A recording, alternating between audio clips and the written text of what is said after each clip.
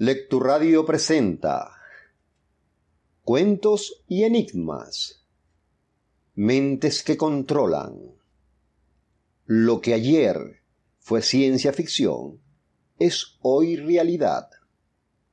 En 1939, un genio de la electricidad, el serbio-húngaro Nikolai Tesla, predijo que llegaría la época en el lejano futuro en que los seres humanos podrían activar aparatos eléctricos con el poder de la mente, pero no como actos de magia e ilusionismo, sino en la práctica cotidiana, gracias a la tecnología.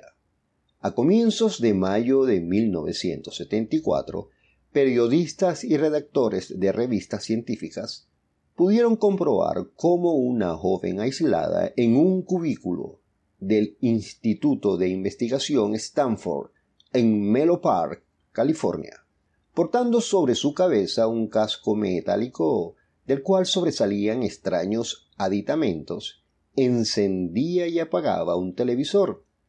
Igualmente lograba que cambiara de canales con solo desearlo mentalmente, gracias a los impulsos cerebrales que hacía llegar hasta el aparato dotado de sensores y mediante el casco cibernético que portaba. Luego, en 1998, la firma japonesa Technos dio un paso adelante en este sentido, no solo con televisores, aparatos electrodomésticos y computadoras, sino con robots, gracias a un sistema que emplea no por el casco cibernético inventado en 1974 por el ingeniero Lawrence Pinio, sino sensores muy especiales que captan ondas beta del cerebro, así como movimientos oculares de las personas. Ahora, en la primera década del siglo XXI, en Estados Unidos, han desarrollado un aparato similar que ya está en uso y permite a personas cuadriplégicas totalmente impedidas manejar con sus ondas cerebrales a la computadora y televisores, e incluso hasta una mano artificial. La clave del revolucionario ordenador mental a que hemos hecho referencia parece estar básicamente en el principio del electroencefalógrafo, y como se sabe, capta ondas cerebrales.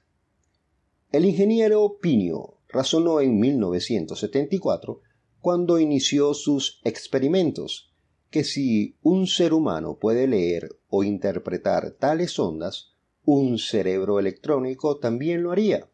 A partir de allí, fue refinado el concepto, que en el tiempo transcurrido desde entonces, y gracias a los microchips, ha logrado avances espectaculares. Según parece, ya existe un prototipo de aditamento que permite a los invidentes captar imágenes electrónicamente. La variable fue recién anunciada en la revista Nature. También una mano cibernética que obedece a las ondas cerebrales de personas con ese miembro amputado. Gracias a esas tecnologías, no existiría límite a lo que se puede lograr.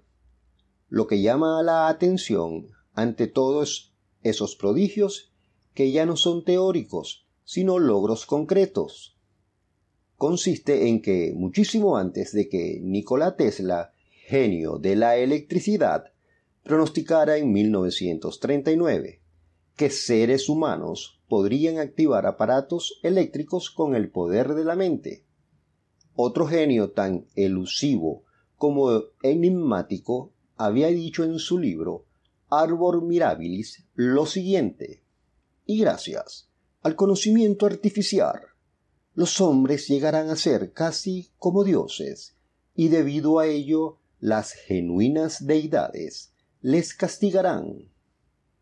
Aquel genio precognitivo se llamaba Ulrich de Meis, y el libro en cuestión fue escrito en el año del Señor 1513. Esto es Lecturradio, donde leerás escuchando.